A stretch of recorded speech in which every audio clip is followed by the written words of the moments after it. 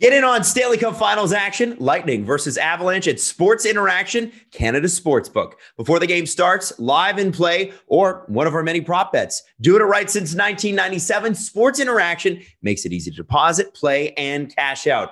Join now and see all that sports betting has to offer. Head to sportsinteraction.com/SDPN. That's sportsinteraction.com/SDPN. It's 19 plus. Please play responsibly. The world's most comfortable pants. Duer stands for natural performance and simplicity, and it's based in Vancouver. Designed with the belief that comfort, style, and function should complement each other rather than compete. This means a single pair of Duer pants can take you from the bike lane to the boardroom and out to dinner, all while maintaining a sense of effortless sophistication. You don't have to climb a mountain in Duer denim, but you could if you wanted to. Versatile wardrobe essentials made for all you do in a day, so you can spend less time getting ready and more time living life.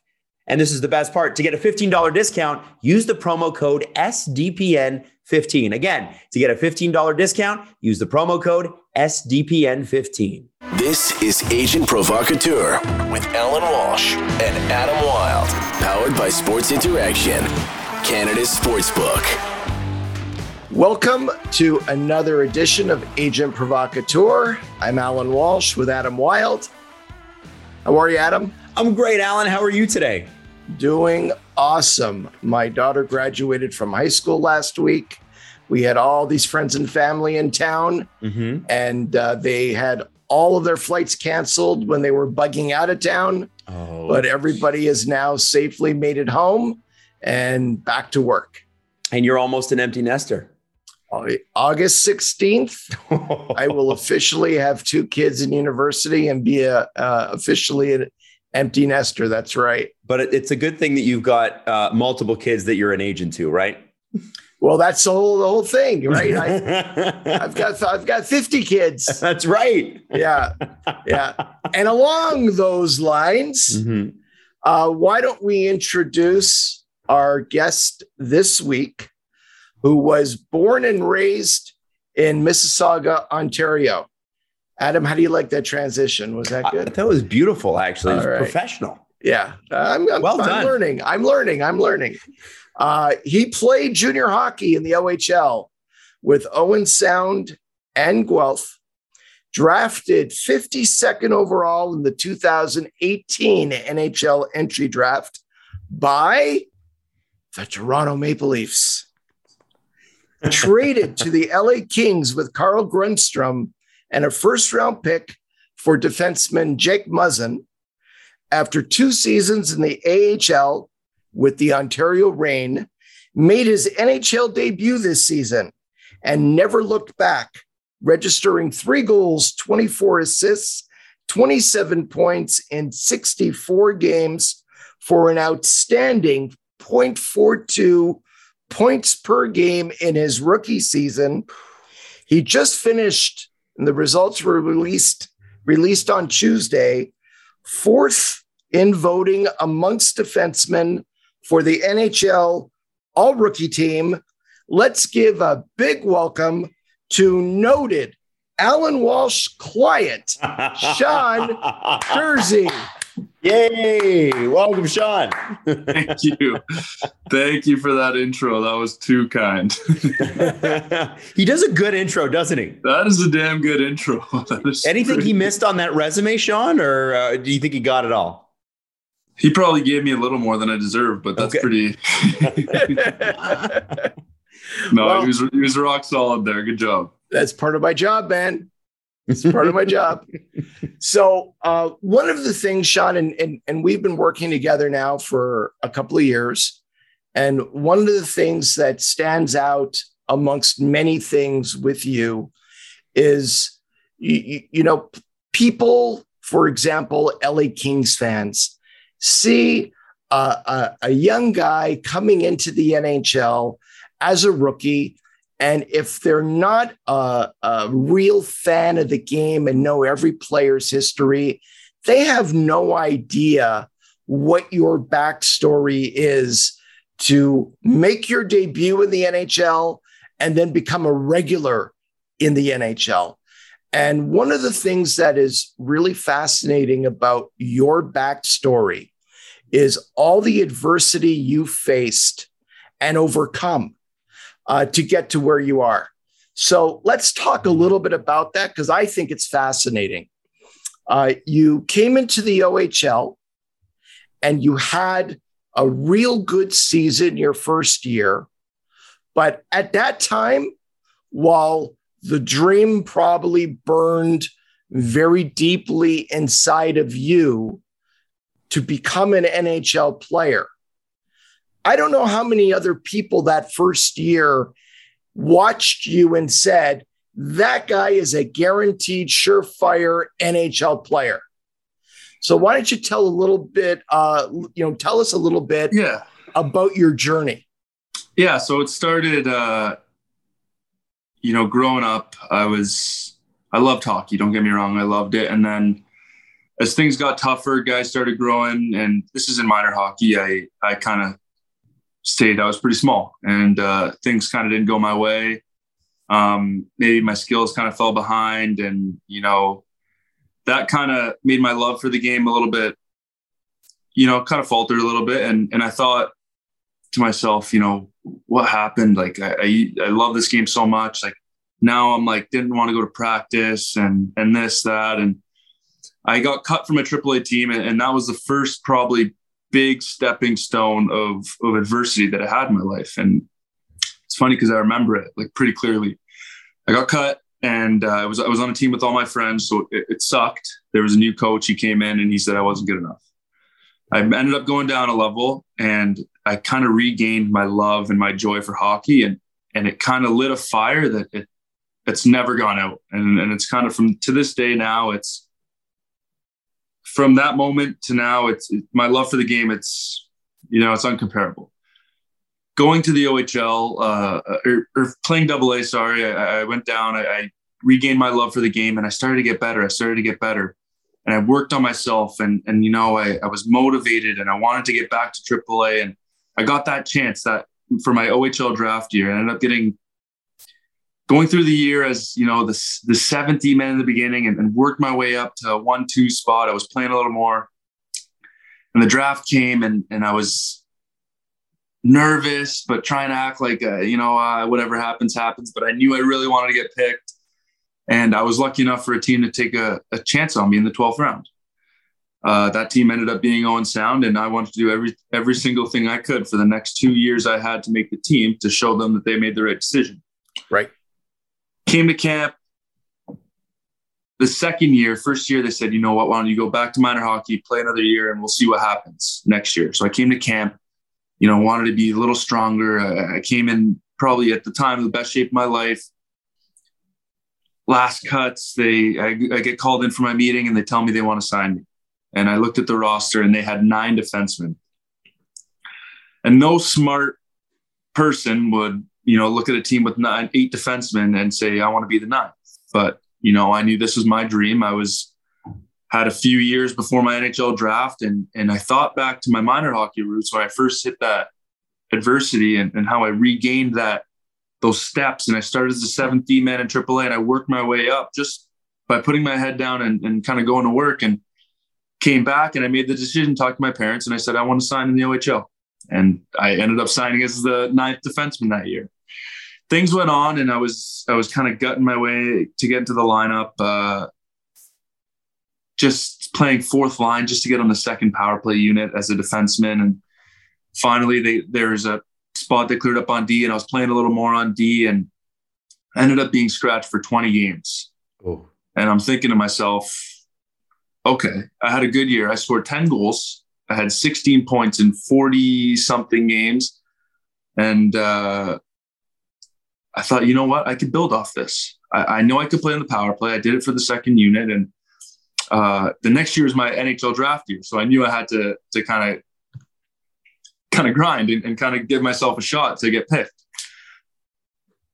That summer, I hit another pretty big step in adversity. I had something going on in my ankle, and I had no idea what was going on. And I go to doctors, and nobody knows what's wrong with it. And finally, I had a family friend who worked at a hospital, and his buddy was a foot and ankle specialist. And he kind of looked at it, and he said, you got what's called os trigonum. It's an extra bone in your ankle, and I aggravated it training.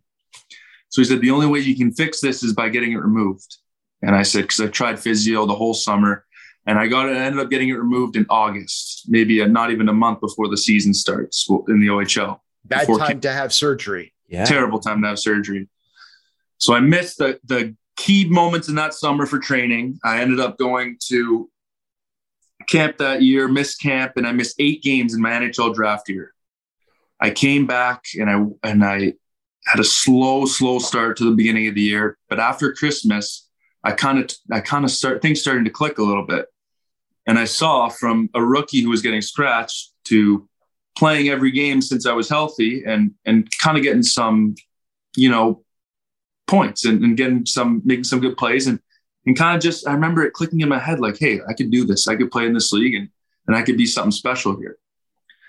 Ended up with 30 something points in that year. And, I was 30, whatever, some in the 30s and there was the NHL draft. And I thought 30 something points in 60 games, over 0.5 per game. You know what? It's my NHL draft. And you were ranked on the NHL Central Scouting list, and your name was out there. Mm-hmm. So, do you remember where the draft was that year? Yeah, so it was in Chicago that year, and then we've talked about this, but yeah.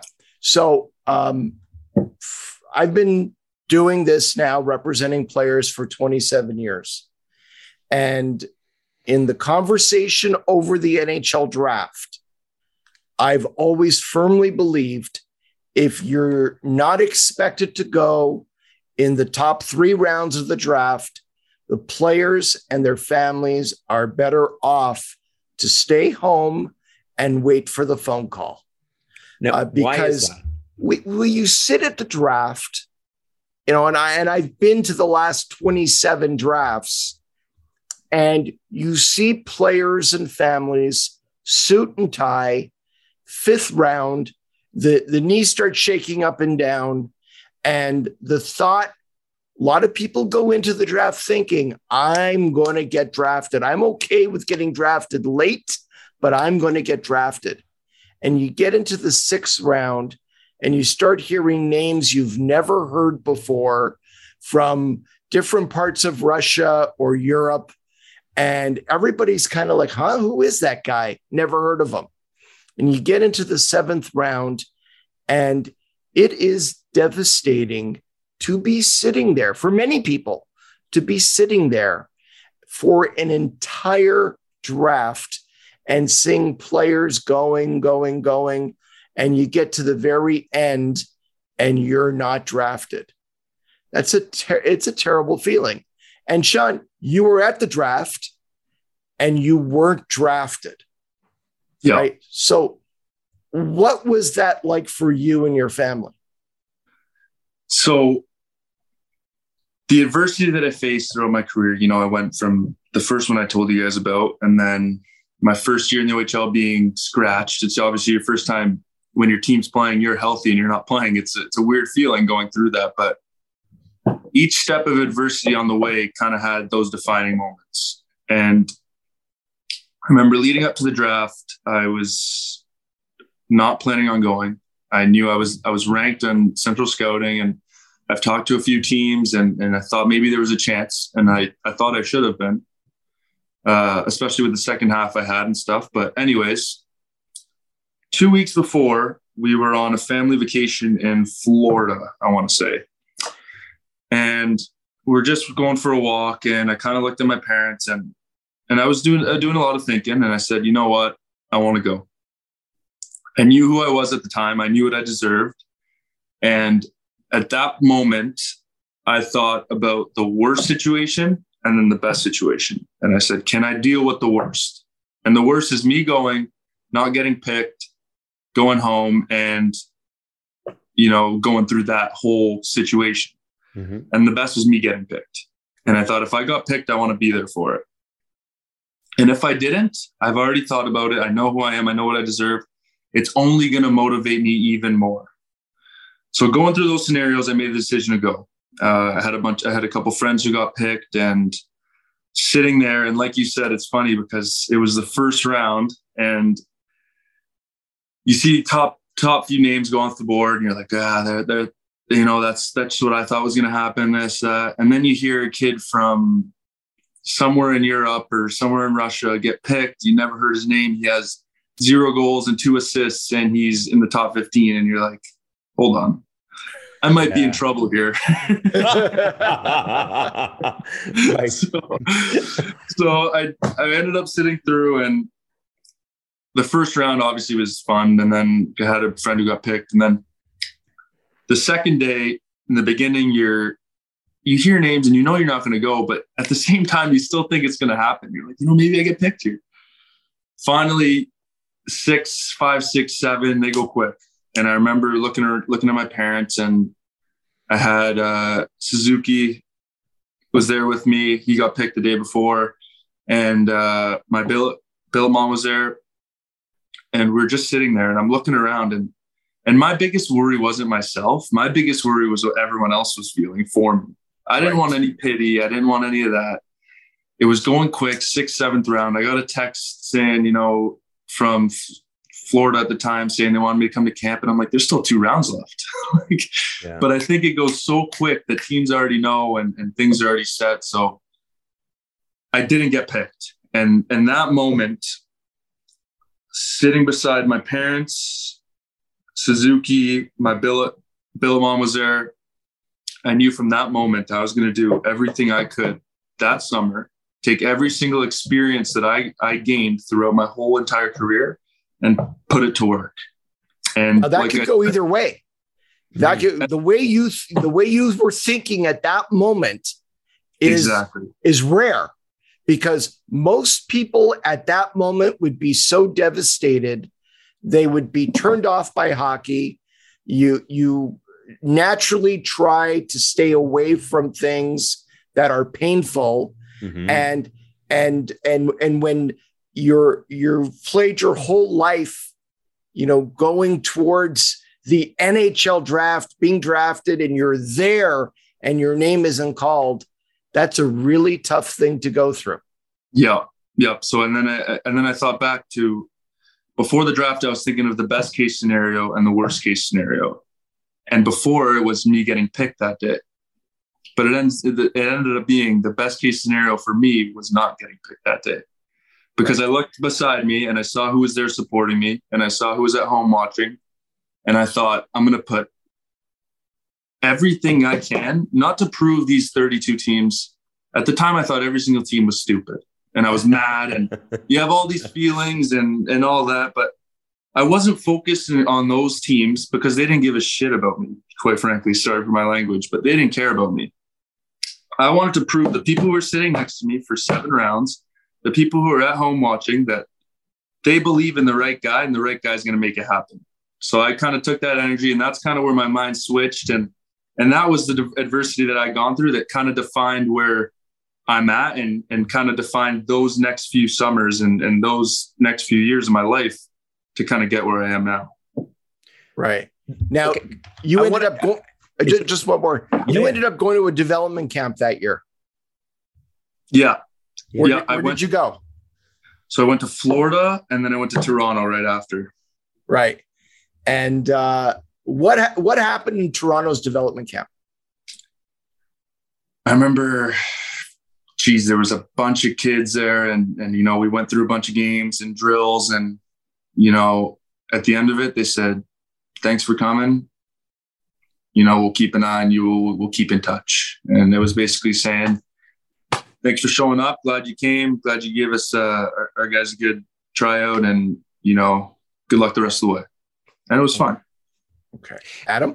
Well, okay. So I'm noticing a bit of a theme here, and I want to expand on it. So you went to the Panther camp and the Leaf camp, correct? Is that what you said? Yeah. So just so listeners like myself, you didn't just go to Florida and skate on a rink. You were at the Panthers development camp. You were at the Leafs development camp. So that makes sense. There's the theme that I'm seeing, and Alan, I want to ask you how rare this is. We're going to pretend like Sean's not here for a second. The mindset that a player needs to have, that a person in life needs to have when he's sitting there and he's watching everybody else get picked, some guy, different country, 0 goals, 2 assists in 7 games. Can't, Googling his name. I'm looking at this guy on HockeyDB. I've never heard of him. How many people have you encountered, Alan, with the mindset that Sean talked about there about, not being picked? You have no idea how rare it is. And you find when players start playing in the NHL and start getting some steam behind them and their careers are progressing forward. I could think of several players who I represented. So I got to know them really well. I got to know their psychological makeup. I got to know how they deal with adversity. They have similarities, but I also know the much larger group of guys who got so discouraged when they came up against adversity that they gave up. Right. And you do everything you can to show them, look at what other people have gone through and look at how they dealt with setbacks, right? You're not the only guy to ever have a setback. And you can feel sorry for yourself and lick your wounds for 24 hours. But then it's about, I'm going to go back out there and I'm going to make a promise to myself that I'm going to be the best that I could be and I'm going to make it next time. You have to have that attitude in you. And there's much more. You find many more players who don't have that attitude than those that do. And those that do end up making it. And Sean, I got to ask you, that mentality, where did you develop that? Did you read a book? Was it somebody that inspired you? How did you become that way? To be quite honest with you, it's just from my experience. And that's something that, you kind of attach yourself as you grow up to people who have same interests and same ethics and same kind of motivation as you. And as along the way, you push each other, you push your friends, and that moment through the adversity I gained and through the experience, I kind of developed that mindset naturally. And then I mean, that's why everybody looks at adversity as, it's such a tough thing. And I feel like I'm never getting the bounces, but now kind of when adversity comes my way, I welcome it. And it's almost like it's, something that I'm used to and something that I know is going to help me grow and help me learn. It's kind of who I've become today. It's through adversity. Yeah, it's amazing. So we'll pick up the thread again. I just had to talk. That mindset is so rare. I've rarely heard anyone talk like that. But we'll pick up the thread. So you go to the development camps. Alan, Sean, take it from there. Well, let's talk a little bit about your next year and your next NHL draft experience. Yeah. So, I'm lucky enough to have gone through 2 drafts and kind of seen both sides of the spectrum. But that summer, going back through, I kind of took everything and I was always a hard worker, but I even ramped it up to the point where it was a little bit insane, to quite honest with you. It was crazy. Like just everything that I thought I couldn't do any more of, I was doing more of, and kind of pushed myself to the max. And I knew that, kind of rode on that feeling of sitting there at the draft and remember proving those who believe in me right. So I kind of went through that year, had a really good summer, came back the next year and came out with a bang, quite honestly with you. I was faster, stronger. Every aspect of my game was better. And I started the year, I think, with, I want to say over 2 points per game in my first 10 or something like that. It was, almost leading the league, and everyone's kind of looking around like, where did this guy come from? And that was a good feeling for me because I knew that I was there the entire time, and I knew that that's what I could do and that's what I was capable of. But it was nice to see that people were kind of realizing it. I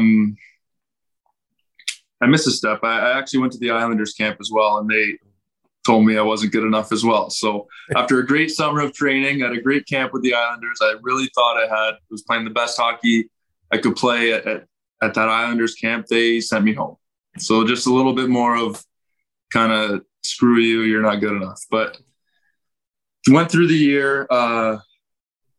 As I went through the year, I kept up that – I didn't keep up the 2 points per game, obviously, but I kept up the pace of, I'm going to be not only just a player in this league, but a dominant player, a good player in this league.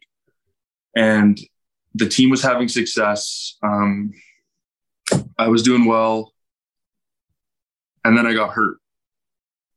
And it sucked because of this. Like I said, it was nice to have everybody realize that, hey, this guy, where does this guy come from? And how's he doing this? But to have it happen at that time, especially knowing that I was eligible for the draft, kind of sucked, because a big part of the draft is consistency. Can you do it on a consistent basis? Can you do it for the whole season? And then there was obviously the questions of can he do it? I was doing interviews and stuff, and they would obviously mention that stuff and things like that. But I came back from injury, played a little longer, played some games, and then played a few games before the playoffs, and I didn't do anything. It was I think we had 3 games before the playoffs, and it was probably not my worst 3 games of my life, but I wasn't where I was before. And obviously it's not easy coming back from injury. Playoffs started that year, and I knew for me to make a statement, for me to come back and play the hockey that I had to show people I could play, and for the team to do well, would be the best, not only for me, for the team, for, my career, for everything. Mm-hmm. We came back that year and we won the first round, and I was really happy with that. The team was playing well. Things started to click for me again. And we went to the second round against probably the best team in the country at the time, who was the Sault Ste. Marie Greyhounds. And we went to 7 games, and I ended up having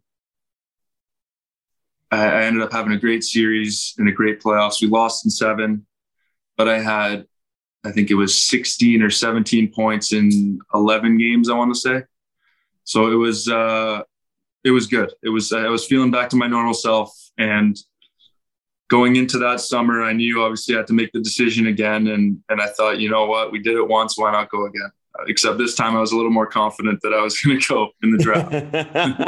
So do you remember where the draft was in 2018? Yeah, this draft was in Dallas now. So I was traveling the world, quite honestly, through a couple drafts. So now you and your family head to Dallas. You go through the draft the first day, the first evening, which is the first round. Mm-hmm. And now you come back for day 2. Tell us a little bit about that. Yeah, so you go through day 1 and you hear names being called again, and the same thing goes on. You don't know a few guys in the first round, which is a little bit surprising at the time, but you're like, you know what? Confident I'm going to get drafted. Whatever happens. Day 2 comes along. Wake up, a little bit more of a different feeling. I kind of was just almost like, where am I going to get drafted? And you don't know, there's that uncertainty now, but me and my family comes along. We sit back in the row, and names are getting called early in the second round. And, you get that bit of flashback of like, you know what, maybe I might not get picked. Right. It's because quite honestly, it's not traumatizing, but it's a pretty big experience for a kid to go to the draft and not get picked. You don't forget that. It's something you won't forget. So I'm sitting there and names are getting called, and I look at my parents and have a little laugh. I'm getting a little bit of a deja vu here, like some flashbacks. And then finally, to be there when my name was called was like just a weight lifted off my shoulders, like so much of that hard work. It was so nice to feel that kind of pay off a little, like not completely, but just that moment of satisfaction was well worth all those hours and that training and all that adversity I had to go through. Not only from that point, you kind of flash back to your whole career. That's right. A dream that you have. And and obviously it doesn't happen to everyone, but I was lucky enough for it to happen to me. And you don't sit back and relax too long, because then things ramp up after the draft. But for those 5 minutes of getting picked and walking down those steps, it's quite honestly, it's worth all that hard work. So I was lucky enough to go through them both. I mean, I kind of have that mindset of learning from your experiences, and that day I got picked, it was another learning point for me. So it was awesome, and, well worth all that hard work. Now, you got drafted by your hometown Toronto Maple Leafs. Yeah. Right. So you get drafted, you hear your name, and then you walk down the stairs and you walk onto the draft floor, and you're walking over to the Toronto Maple Leafs table. What was that like for you, being someone who grew up in the greater Toronto area? Yeah. Maybe for guys who go the first time and they're a surefire pick, they're like, oh, please pick me. I want to go here. But at that point, sitting through about 8.5 rounds of NHL drafts, I don't even know if I knew who was on the board. I was just like, come on, just call my name. Somebody call my name. Anywhere is good. But realizing it, it got down, it was LA and then Toronto. LA picked it right before them. I remember seeing the Leafs and a quick thought, like, I've talked to these guys. Like, I could possibly go here. And then hearing my name was just the relief of, being picked, and then walking to the table and shaking these guys' hands and meeting out all the staff and stuff. You're like, oh my God, this is the Toronto Maple Leafs. So that was cool. Like, growing up watching that team. So that was a pretty cool experience for me. Do you think the 7-game set against the Sioux Greyhounds helped the cause at all? I mean, I'm sure Kyle was watching. Yeah, I'm sure. They have a lot of Sioux Greyhound stuff. So no kidding. Yeah. That has to feel incredible. And do you remember your parents' reaction? Do you remember who was there with you? What do you even do after you get drafted? Yeah, so I remember the first draft I went to, my biggest worry, not my biggest worry, but I told my mom, I said, whatever happens, or if I don't get picked, don't cry. I basically told her, don't cry. Like, I don't care if I don't get picked. Okay. Just don't cry. Hold in those tears. And then the second time, obviously, she couldn't help it. She was bawling her eyes out, and, just having my family there, everybody was just like so happy, couldn't believe it. And it was cool because I told you guys, sitting there beside my parents that first year, you want to show, and having my brothers who were watching and all my family, you want to show them that they had the right guy. Like, I'm the guy for this, and I'm going to do it. So it was cool to kind of prove those guys right and kind of enjoy it with them. But a ton of emotion, relief. It's honestly, you black out a little bit. So it's a pretty cool. It was an awesome experience. Very cool. Yeah, and I guess you went again to the Leafs development camp, but now you went as their second round pick. Went a little bit. Yeah, that was a little bit different that year. Had a little more attention, and they paid a little bit more of attention to me. So that was a better experience that year. Okay. Now, something happened to you that doesn't happen often to young players drafted, in the first couple of rounds. You got a call one day. And why don't you tell us about that? Yeah. So I get traded in the OHL that day, or that year. I moved to Guelph. We kind of had a older team, more experienced team. So was going through that, and I had a dinner planned with the development guys in Toronto, and they were driving out to Guelph, and it was quite a bit of a snowstorm. And I just sent them a text saying, are we still on for tonight? And they said, yeah, we're making the trip or whatever, and driving in the snow. And I'm just about to start getting ready, and my phone's buzzing again.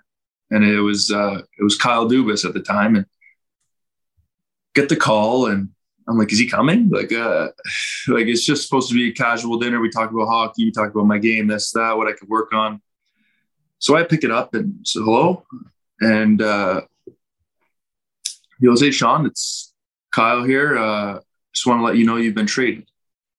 And everything, like, what? It was like, it was pretty, it was dark. It was winter at the time, so it was dark. And I was like, okay, like, goes, "Yeah, you're going to LA. They're going to reach out to you. I just want to reach out to you first." I said, "Okay, perfect.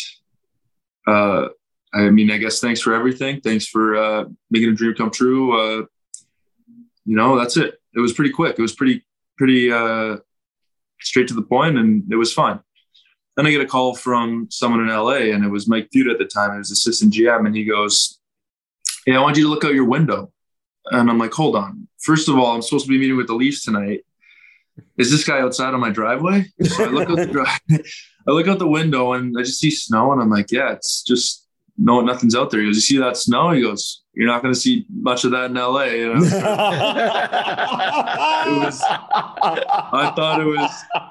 I thought it was really cool of him to do that, because it kind of calmed me down and kind of was like, okay, like that's awesome that it kind of made a joke like that, and called my family and just let them know. And then I ended up still meeting for dinner with those guys. So I got it. Nice. I mean, they made the drive out to Guelph, so we ended up having dinner, and yeah. But other than that, it was a new experience. And after your last year of junior, you've got your NHL contract signed, your 3-year entry-level deal, and you've turned pro. Yep. Talk about the transition that you went through, going from an elite defenseman, offensive defenseman in the OHL to now, NHL camp, and then American League camp, and now starting the season in the American League. So I heard a quote one time from somebody in hockey, and it was either, it's so tough to remember, but it's one that stuck with me. And it's one that in this game and in most aspects of life, you go from a group of common people, and you have to become the uncommon one, and you have to take the step up. And then once you do that, you go right back into a new group of common people who are all the same as you. And then you have to take the one step up. So you think about it in hockey. In my career, I was the common in AA, went to AAA, became right back into the mix of all of the common, average guys. And then you become uncommon, and then you go to the OHL, and then you become uncommon, and then you kind of go to the AHL. And for me, it was, how do you become uncommon? Not faster, but how do you become uncommon consistently? And because you might be able to do it once, and then the next group, you're stuck. So for me, it was something I just relied on. And it was just, no matter what's going on, no matter what adversity I'm going through, be better than I was the day before.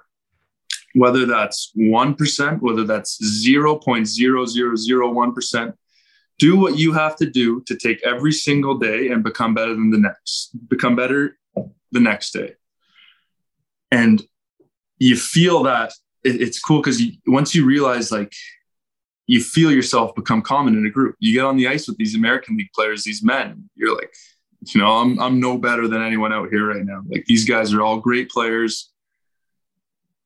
So what can I do? So I realized, through all the adversity, through all the shit that's going on, you got to rely on what works, and that's hard work.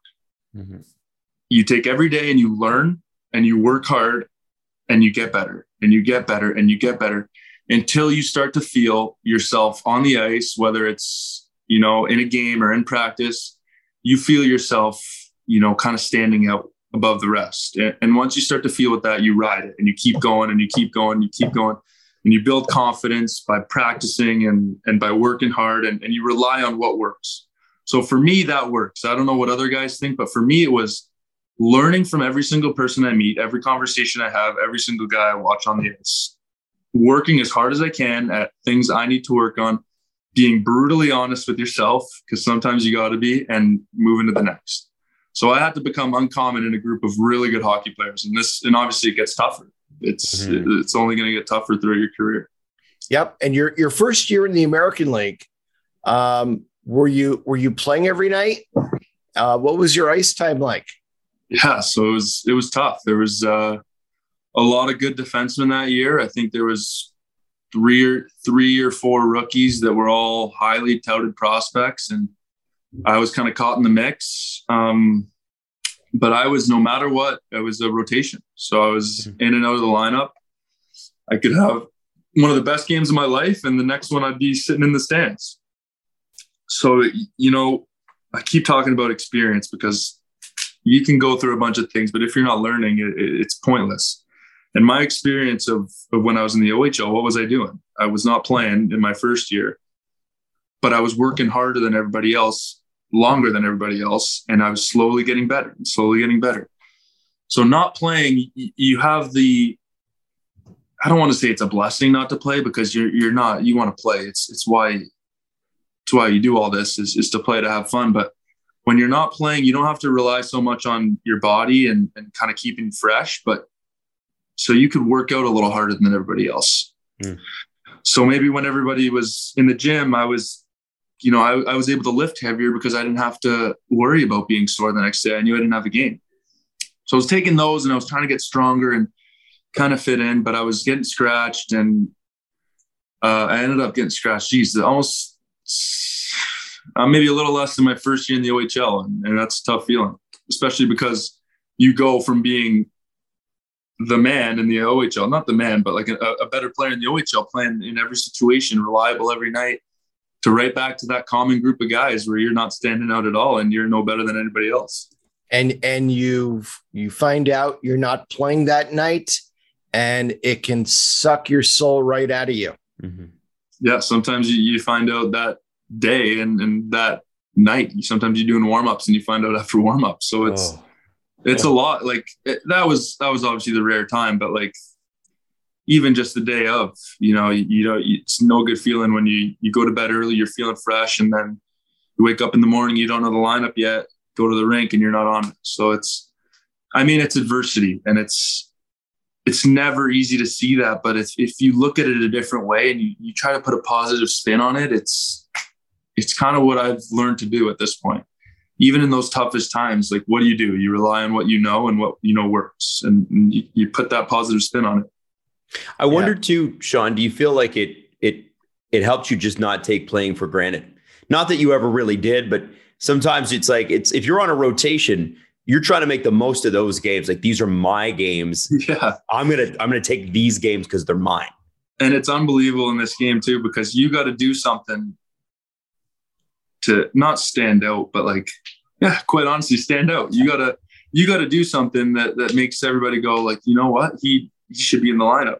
But at the same time, if you do too much, they're not going to want you in the lineup. So it's finding a perfect balance that's so slim, and it's, I don't know if it's like that in other sports, but in this game, it's a fine line of finding what you can do and what you can do to stand out without standing out too much. So, well, the issue is you rush the puck and you move the puck, and if you quote unquote do too much of it, you end up running around, and he's running around too much, and a lot of times that comes from trying to do too much. And it takes, some experience to say, okay, I can pinch. Okay, I got a lane. I can go. Okay, I better get rid of the puck right now because I don't want to cough it up on my blue line, right? And that takes some figuring out. Yeah, finding that perfect balance of what you can do and what you can't do.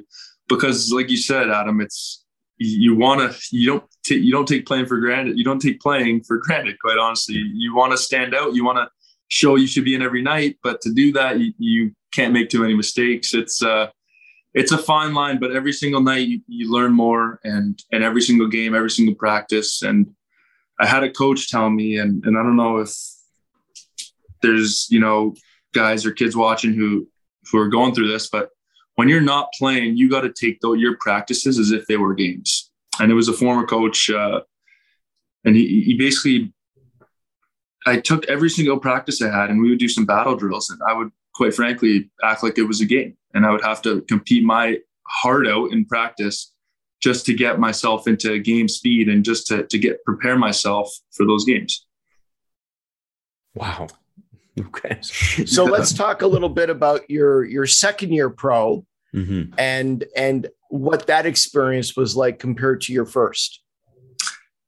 This is an experience that's probably, hopefully, fingers crossed, is never going to happen again. It was the COVID season in the American League. And that was,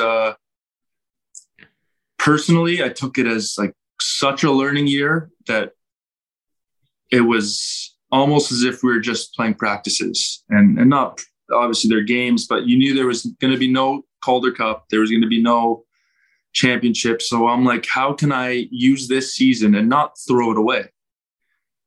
Because I know a lot of guys were almost throwing it away. You're playing in a practice rink, and it's you feel how easy it is to just say, this season's, this is stupid. Like, I don't know. This sucks. This sucks. We're playing on I just want to get home. I just want this over with. Yeah. So it was, and I feel like how easy it could have been to do that. But I was lucky enough that we were playing out of our practice rink in El Segundo, and we had eyes of every single development guy we had on us. We had cameras at every angle, and I was able to dissect my game at a different level than before.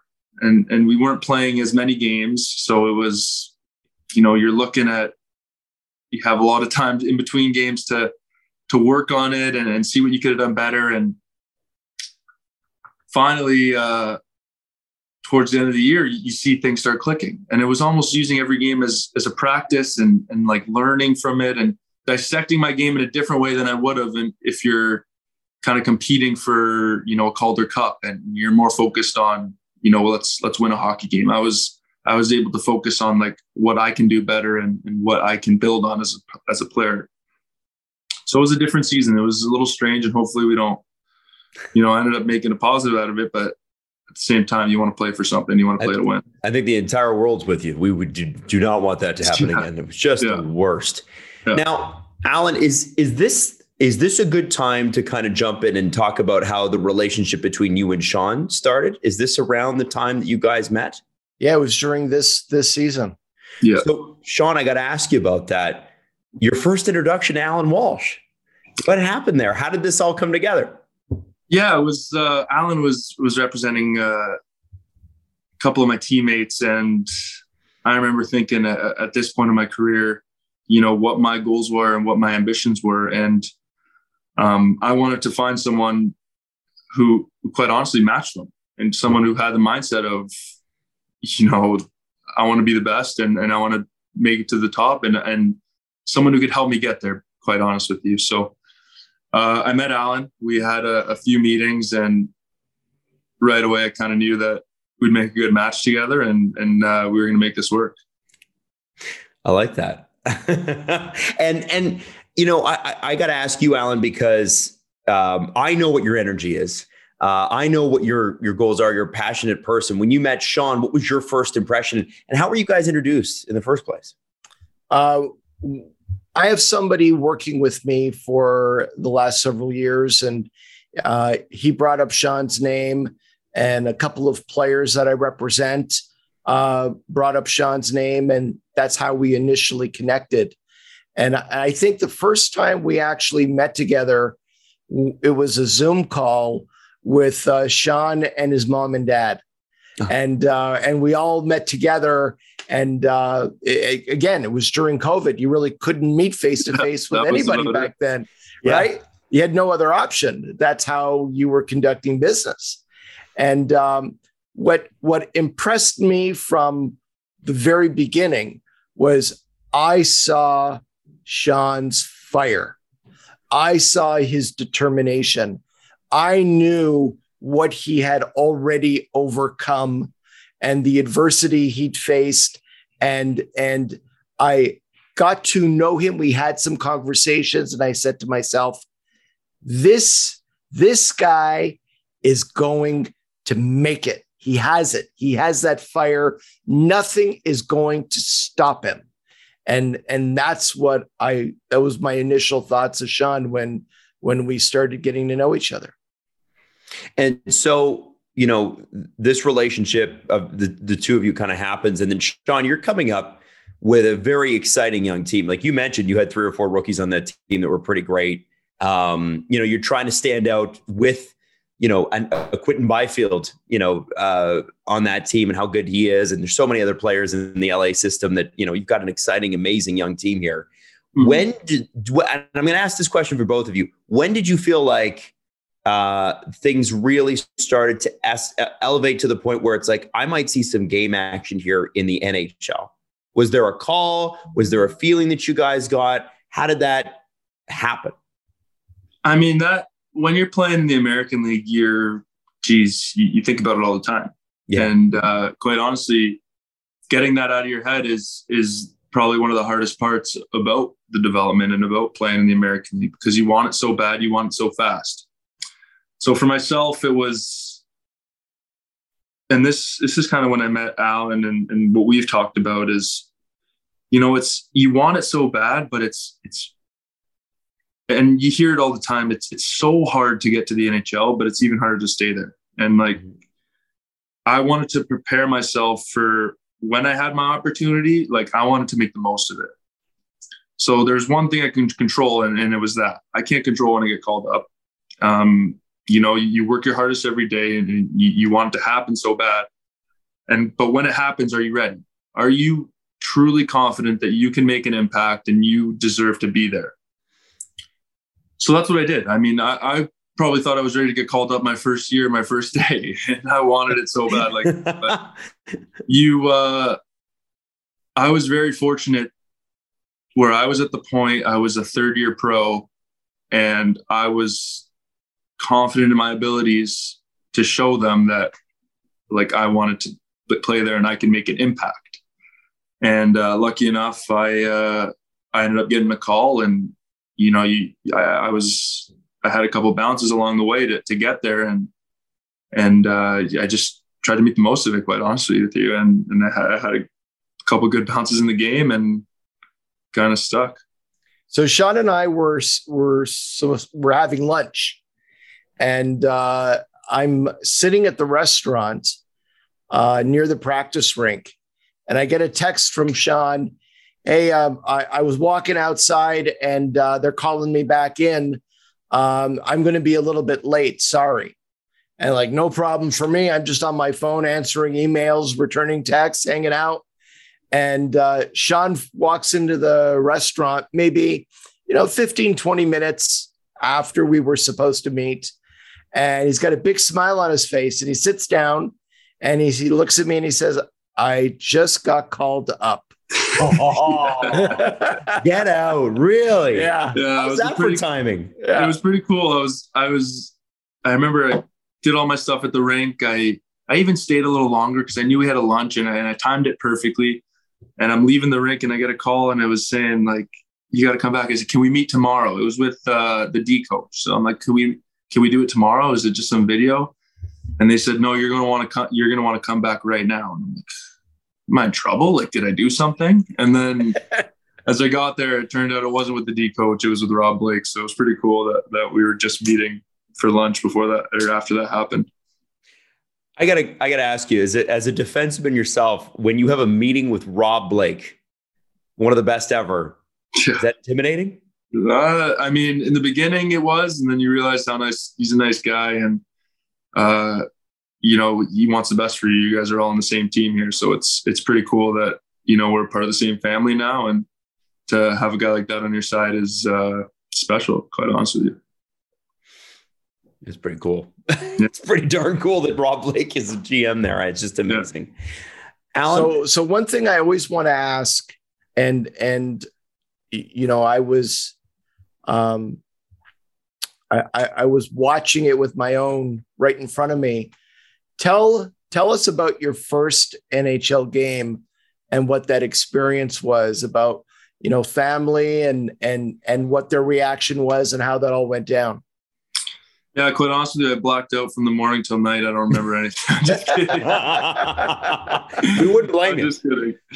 No, it was, that experience is, you don't feel those nerves. Like you feel those nerves very, very few times in your career. And I probably had nerves like that in my first OHL game. And then, I've had dreams of myself walking out of the tunnel. And when it's happening, it's almost like, is this a dream? And it was when I was walking out on the ice and getting on the ice and kind of looking around and you're sitting there during the national anthem and you're like, this is happening. Like, this is, like I said, you're almost having those mini flashbacks of like, I've worked my entire life for this moment and it's happening right now. So it's very little time to enjoy it. And I'm lucky enough that I kind of thought about that in those moments and I got a chance to kind of enjoy it. But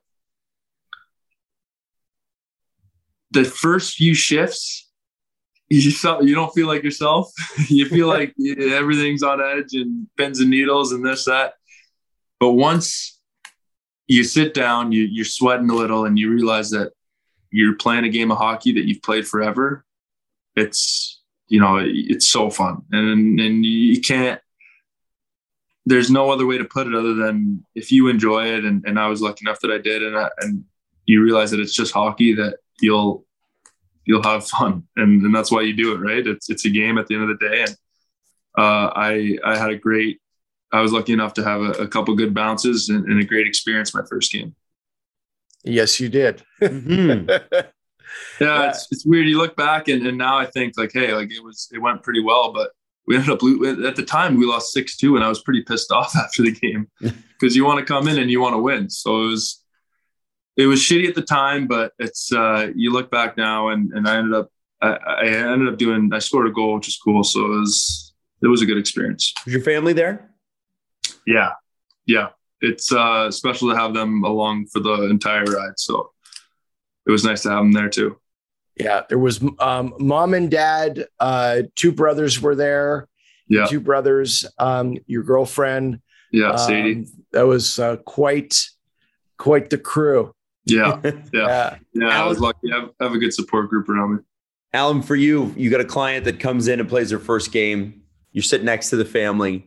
Do you say anything to them before the game starts? Several times we, like Sean's family and I, would go out before the game and grab something to eat before the game. And, Sean's family, they're incredibly close. They're wonderful people.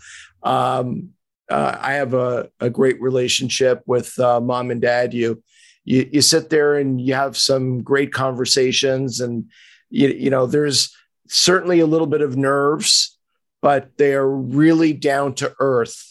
And sometimes sitting next to parents while they're watching their son play is a nerve-wracking experience. I sat next to a mom once whose son was a goalie, and my shins were black and blue because every time he made a kick save, she kicked me in the shins. Amazing.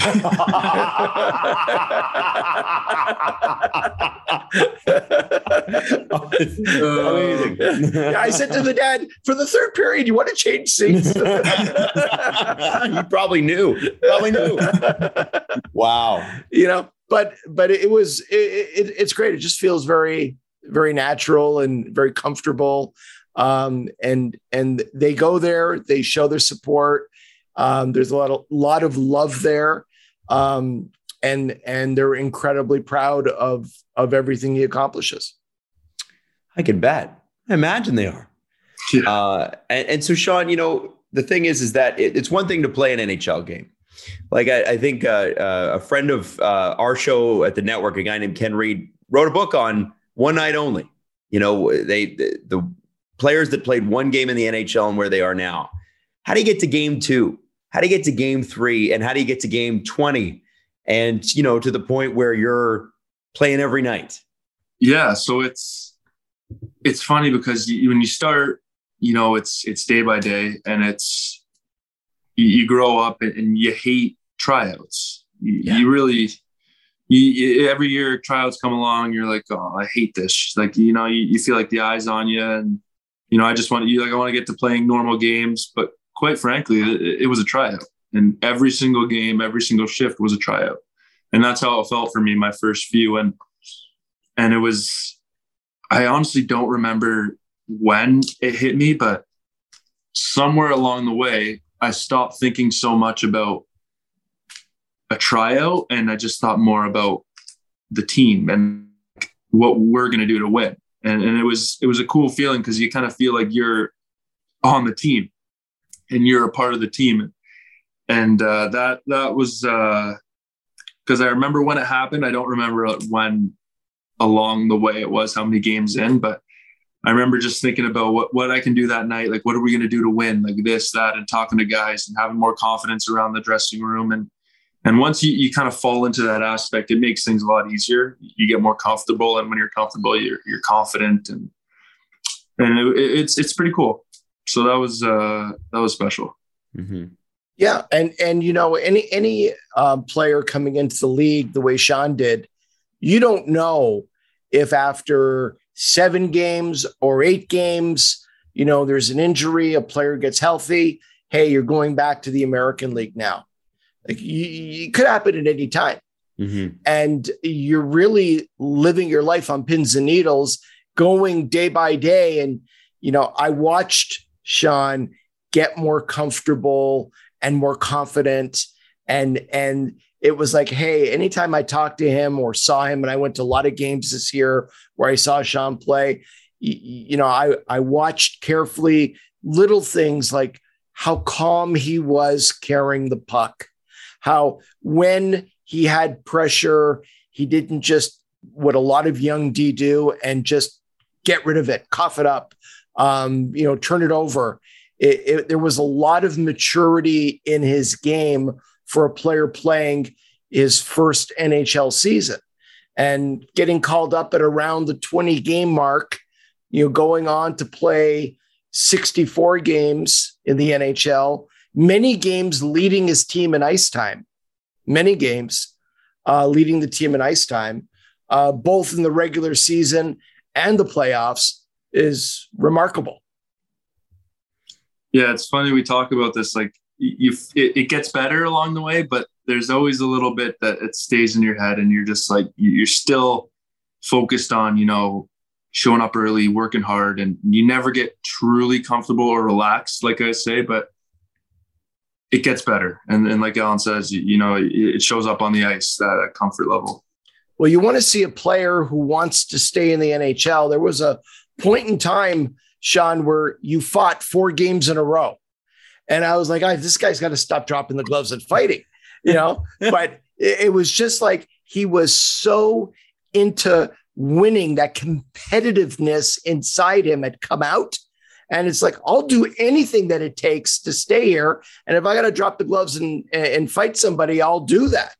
And a couple of times you drop the gloves with legitimate heavyweights, and I'm watching the game and I'm doing this because I can barely watch, what's going to happen. But you were fearless out there, and it made an impression on everybody. It's hard to imagine you pissed off, Sean. I'm not going to lie. I know you got to be competitive to make the NHL, but just in this interview, you just don't. You seem like a very calm, collected guy. So I know you would do anything, but it's just imagining you going, yeah, let's go. I can't imagine it. It's hard. It's hard to imagine. You're catching me at a good time. Yeah. Okay. If I was on the wrong side of a card game with you, let's say we're playing and I'm up, are you going to have a problem with that? Yeah, I'll see a little bit of fire. Yeah. No, most of it comes out on the ice. I'm usually pretty relaxed. Okay. Amazing. Yeah. Well, I have one last question, and I always want to know this, and I think people do as well. When you were growing up, was there an NHL player that you looked up to and idolized, and what that meant to you along your journey? Yeah, there was 2, quite honestly. There was Erik Karlsson. He was kind of someone they looked up to, and then there's Drew Doughty, who I'm lucky enough to have played with this year. So Drew knows that. He doesn't let me hear the end of it. He's always on me, and he keeps me on my toes, that guy. So it's fun to play with him, and kind of learn from him. And, you know, when he wasn't playing, if he saw something, he would let me know. And lucky to play with him. And you get to play against Eric all the time now. Yeah, I played Eric a few times. I remember there was one moment that was kind of like, I don't want to say it was my welcome to the NHL moment, but it was a moment that like I probably won't forget. It was a 3-on-3 overtime, and I was lined up on one end of the starting overtime and he was on the other, and we're looking across, and I don't know if we made eye contact or I was just looking at him, but I was like, that's Erik Karlsson right there, and I'm about to line up against him. So that was kind of realizing like, hey, like this is pretty cool. I'm here. Like, let's do this now. And that was a good moment. Yeah. And then you slashed him in the back of the leg. Yeah. Usually like that. Awesome. You do what you got to do. I got to do. Yeah. It was like that 1 second. And then as soon as the puck dropped, it was everything comes to the window. I'm going to kill this guy. Yeah. Hey, Sean, thank you very much for your time. You've been very generous. It's great to have you on. We'll be getting lunch next week. We'll catch up face to face. And it's you have an incredible story, and you've overcome a lot already. It's a great privilege to be working with you and your whole family. And just thank you for your time here today. No, thank you, Alan. Thanks, Adam. It's great to talk to you guys. It was a good laugh, and it's always nice to share those things. It's what I've learned, and I know I'm still young, but I still have some experiences that, hey, if the right person hears it might help them along the way. So thanks for having me on the show, guys. Thank you. This has been Agent Provocateur with Alan Walsh and Adam Wilde. Powered by Sports Interaction, Canada's sportsbook. Follow Alan Walsh on Twitter @WalshA. Subscribe wherever you get your podcasts by searching Agent Provocateur and hitting the subscribe button. YouTube.com/SDPN.